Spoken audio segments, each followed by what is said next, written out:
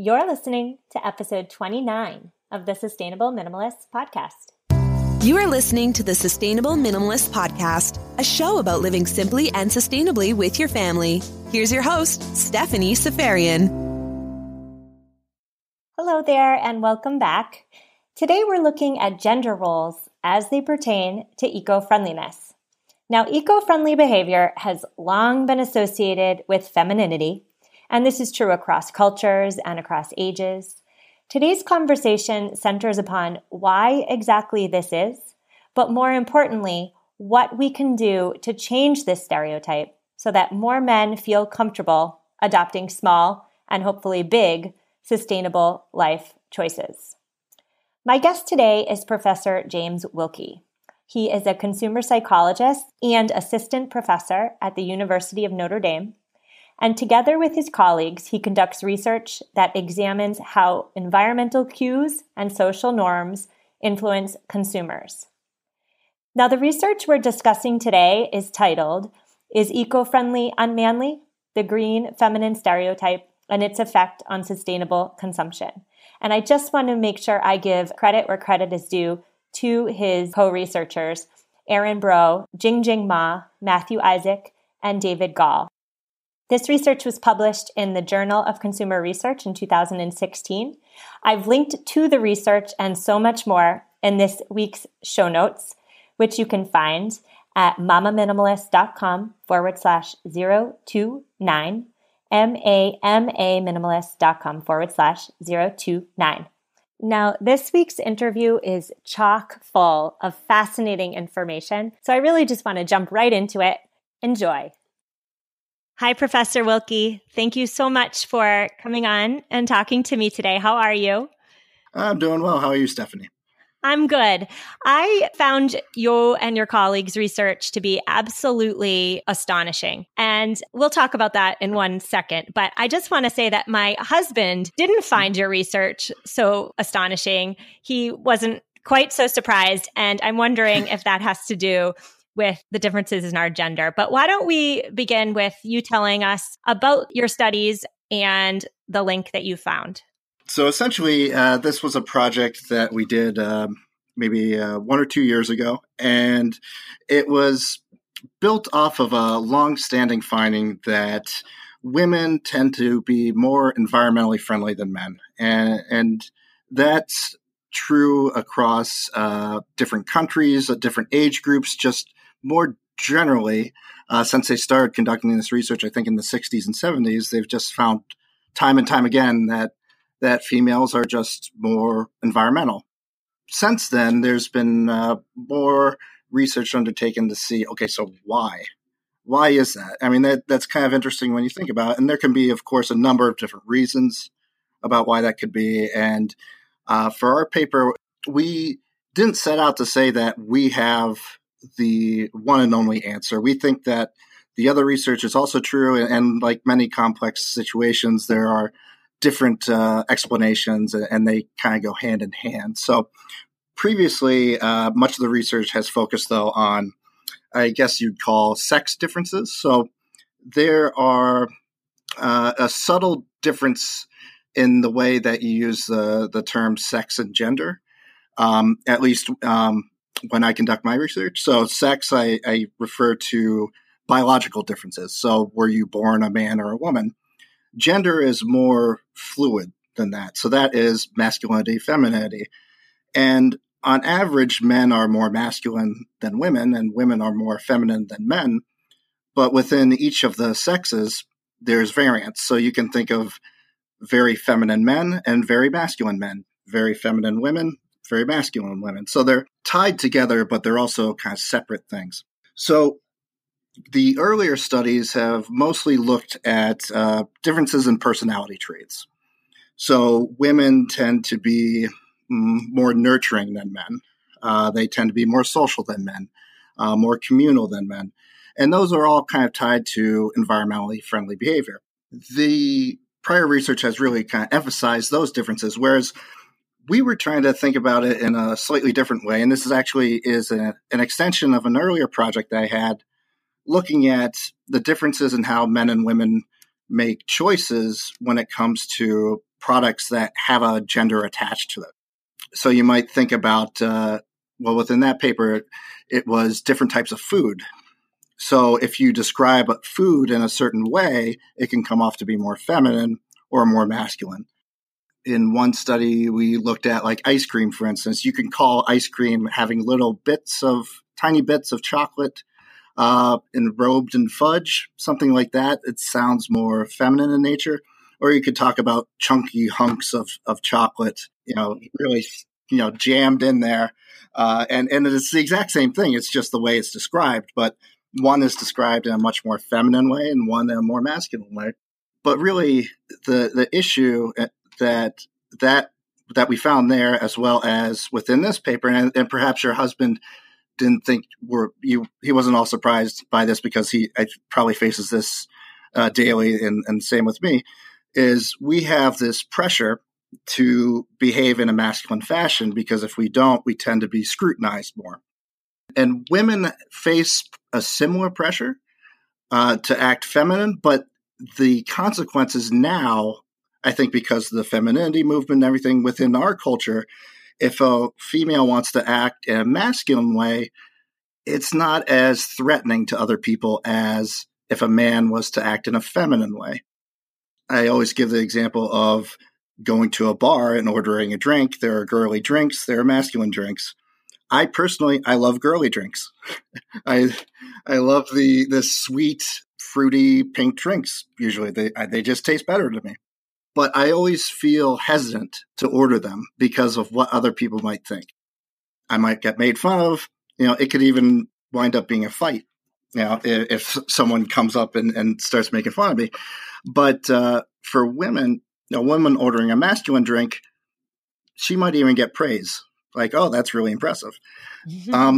So it's really a cultural thing. And just that nowadays, because women have really fought to take on more masculine roles, there's less of a social argument against them choosing those things, right?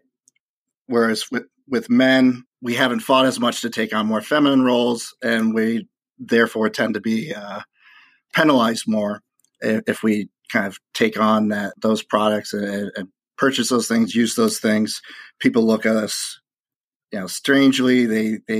It's threatening to who we are as people. The way I interpreted your results is that eco-friendly actions like carrying reusable bags into the supermarket or handing over your own coffee cup to the barista at Starbucks, those actions are perceived to be feminine or even unmanly. Is that accurate? So that was our project was kind of built into two parts. The first part was, okay, so if people are examined by others based on what they choose to wear or purchase, which much research has shown, and gender is a big component of it. So we might evaluate someone based off of whether what they're wearing appears to be masculine or feminine. Then our first question was, okay, so is this gap in environmental behavior perhaps because there's an obstacle for men? So perhaps there are some men who might want to be more environmentally friendly, but they feel a pressure not to be because, as you just alluded to, perhaps environmentally friendly actions and products are perceived to be feminine. So what we did in the first part was essentially we did these well-known methods within implicit social psychology to figure out if people have stereotypes towards certain things. And so we ran these tests with eco-friendly products and actions such as bringing your own bag to the store, canvas bag, eco-friendly bag versus just purchasing a plastic bag, which is less environmentally friendly. And then we had people evaluate, okay, so if you saw someone doing this, how masculine or feminine do you think they are? And within one of our studies with the canvas bag, we found that people perceived someone bringing a canvas bag to a grocery store to be both more eco-friendly, but also more feminine. And it didn't matter whether the person was a man or a woman. It was kind of the same thing. They saw that the eco-friendly, the green bag was essentially more feminine. People who brought those in, that's how they were evaluated. And so we did a few studies like that and essentially found over and over again that eco-friendly products and actions seem to be associated with this idea of femininity. The interesting thing, I think, was we didn't really find, although the evidence was more scattered, I suppose, that uneco-friendly, so behaviors that are harmful to the environment, aren't necessarily associated with masculinity. It's just that eco-friendly behaviors are associated with femininity. Femininity and masculinity aren't polar opposites, and this appears to be one of the cases where it seems like eco-friendly things are just associated with femininity, but it has no effect on masculinity, per se. I'm a very black and white type of woman, and so I love to ask black and white questions. Okay. Here's one of them.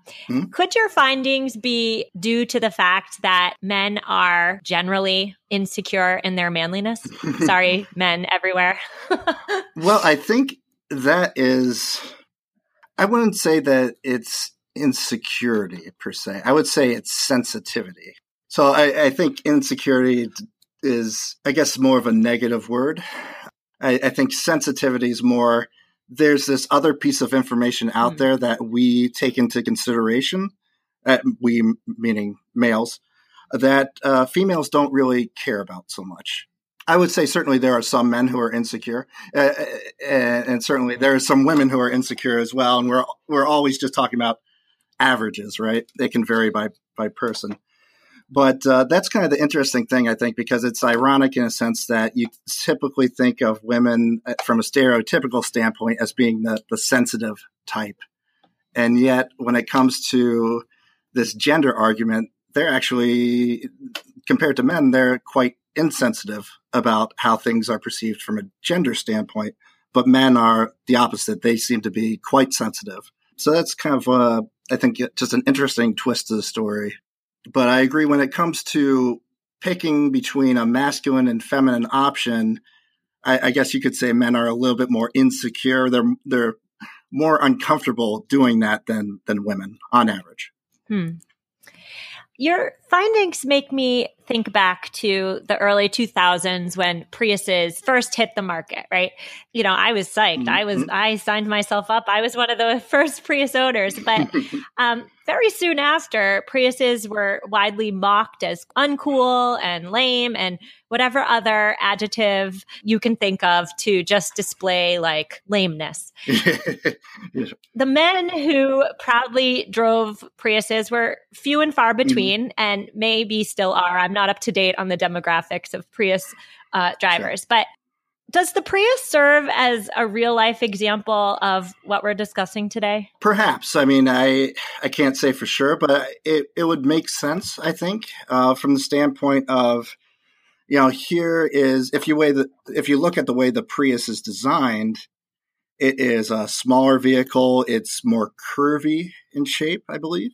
And those are two attributes that people typically associate with femininity, actually. So there's even shapes. There's, again, in kind of cognitive research showing that angular shapes are perceived to be more masculine in nature, curvy shapes more feminine in nature. And so there is a type of vehicle which seems to be, it comes off as more feminine, even if it wasn't more eco-friendly, just the way that it was visually designed. Now, if you add in the eco-friendly part to it, then I think based on our research, it's even more feminine. So maybe if it was a gas-guzzling car that looked like that, people wouldn't think it would be as feminine, perhaps more masculine in nature. So I think that, and then when you think of a masculine car, what might come to mind to you? And if not a Prius, what's the opposite of a Prius? A Ford F-150. Oh, that's a good one. I was thinking of a Hummer myself. Oh, yeah. If you remember early, I mean, you don't see them around so much anymore because of, gas prices really rose, and it wasn't necessarily for environmental reasons. I feel like that you don't see Hummers on the road anymore. It was more because it really hit your wallet due to gas prices. But I would say that would be the opposite of a Prius, in that very big car. very angular, I believe, in its features, just very powerful, and not environmentally friendly, and that comes off to be more masculine, I believe. So it was usually the kind of the opposite would be. I don't think you saw too many women really driving Hummers around. It tended to be men. Right. So there was kind of two ends of the spectrum. But unfortunately, from a societal standpoint, it's probably more beneficial for people to be driving Priuses than Hummers because of the pollution, right? Right. If we accept the assumption that environmentalism is for women, what ways do you see that we can change that assumption? Well, that was one of the things we explored near the end of our project. So it's basically, okay, we see a lot of evidence that, okay, it does appear that people associate eco-friendly things with femininity. Now, what can be done, if anything, to perhaps change that or to get men to be more environmentally friendly or take away this obstacle, at least, for men? And there are essentially two ways that we went about it. One is, and this is less practical, I believe, but really this talks about what we term gender identity maintenance. On average, we need to, at least we, again, as in men, need to feel that we are in general masculine. That's the least threatening thing for us, because if we on average believe ourselves to not be masculine, then we might be scrutinized by others and cast out and everything like that. So one thing you can do is, this is across different actions. So one action you might do is more masculine than feminine. Another action might be more feminine than masculine. So myself as a parent, I take care of children quite a bit.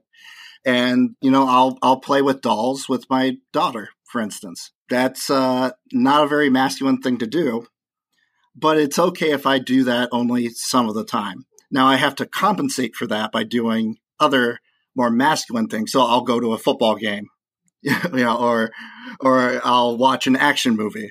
And that kind of reaffirms to myself, at least, that I'm a fairly masculine individual, because on average, I do more masculine actions than feminine actions. So one thing that you can do, and this is one thing that we tested, is basically you make men feel, I guess to use your words, secure with their masculinity. So you affirm that they are indeed masculine. Within our experiment that we did this through a fictitious writing task. So it was a cover story that we had this algorithm that could tell personality characteristics based off of how people write, which actually it's actually based off of a true algorithm, by the way, but it doesn't, I believe the algorithm doesn't do it by gender. It does it by age and perhaps ethnicity. But we did ours based off of gender for the purposes of the experiment. And then half of this was only done with male participants, and half of the participants received feedback saying that, oh, you write in a very masculine fashion compared to everyone else that you took this, you're in the higher end of masculinity. So you write very, very masculine way. And this was compared to a control condition where they receive no feedback. So half of the males, they get this message saying, you're really manly man. The other half, they're just normal. They don't see anything about their masculinity. They're just how they normally are. And after that, we had them rate a environmentally friendly product and how much interest they had in it, how much they'd like to buy it, etc.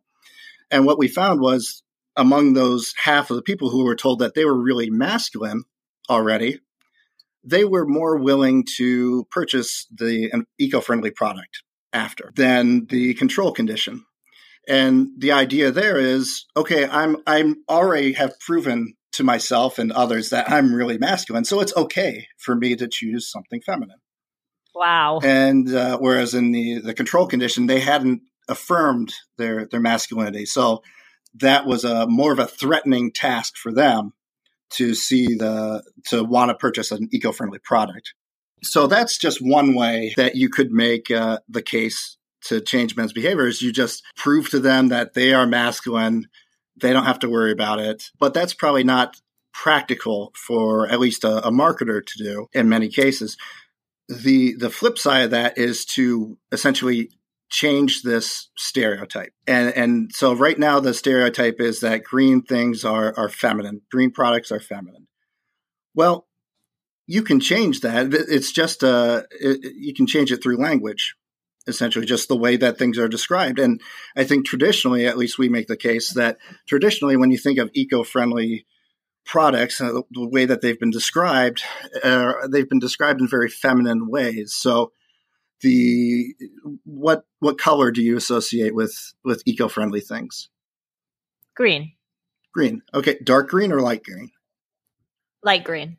Light green, right? And previous research has shown that actually darker colors are associated with masculinity and lighter colors with femininity. So even by just changing the color, you can change a product that is in light green to change it to dark green, and that makes it seem like it's actually more masculine. It's still the same product, but it just is framed in a more masculine way. And this is what's been done with different product categories in the past that were more feminine in nature.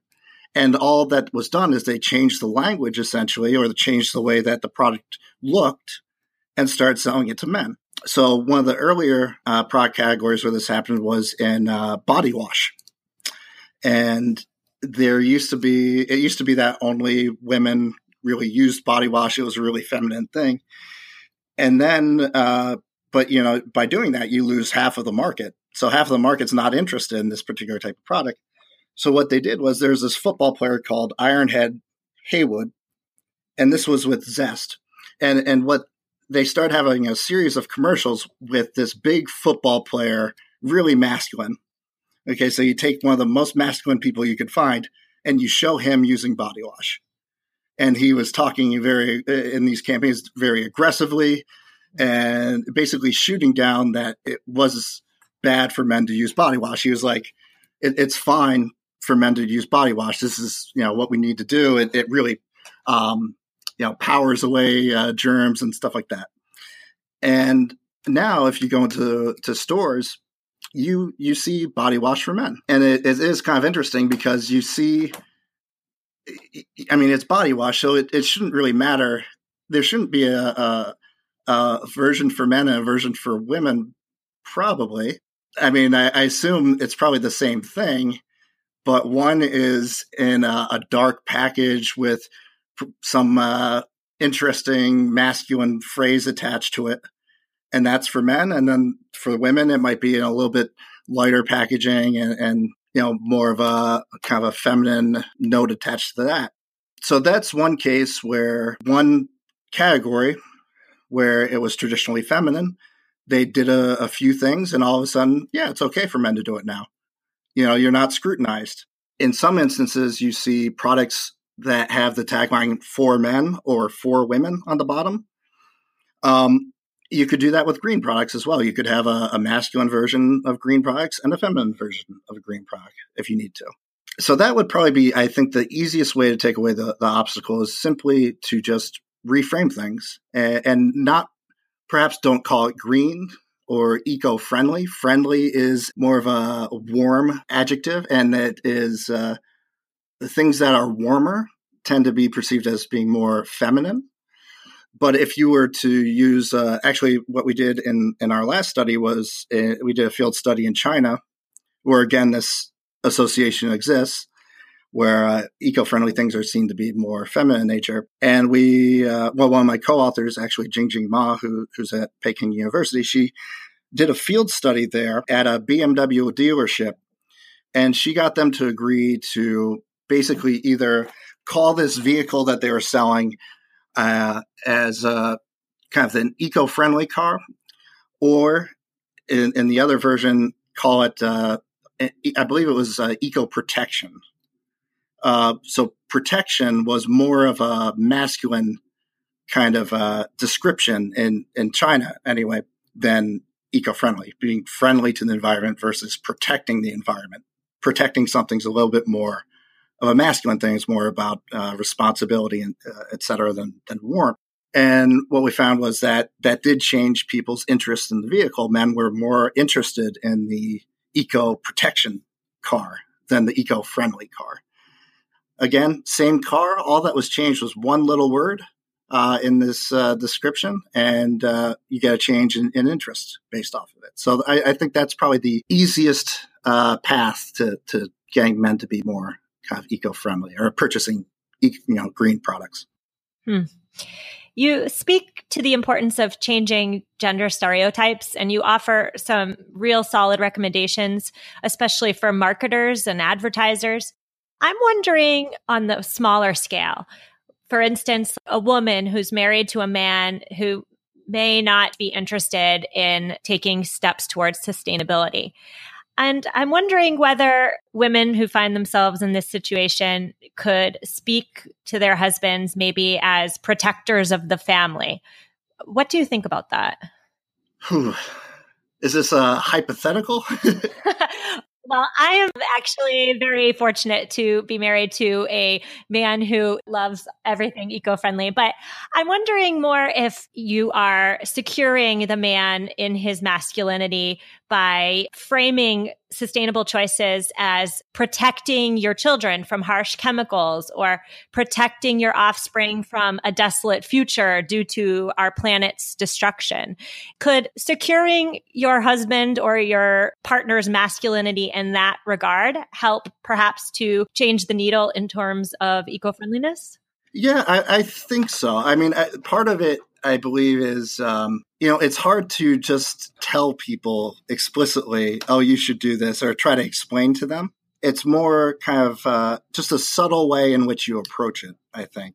So like you said, it might be better to talk about, we should probably get this because, this could really harm our kids if we, use this type of product instead. And it's up to us to kind of raise our kids so that they're healthy. Men, one thing about, and again, the problem is I don't like talking about whole groups of people per se. So, when I'm talking about men, I'm talking about 3 billion people or whatever. And there's, of course, a lot of differences in there. So this is just on average, and perhaps this would work for some versus another. Right. But it would seem to me that there are different reasons why men might not want to buy something that's eco-friendly, for instance, and might not even have to do with eco-friendliness per se.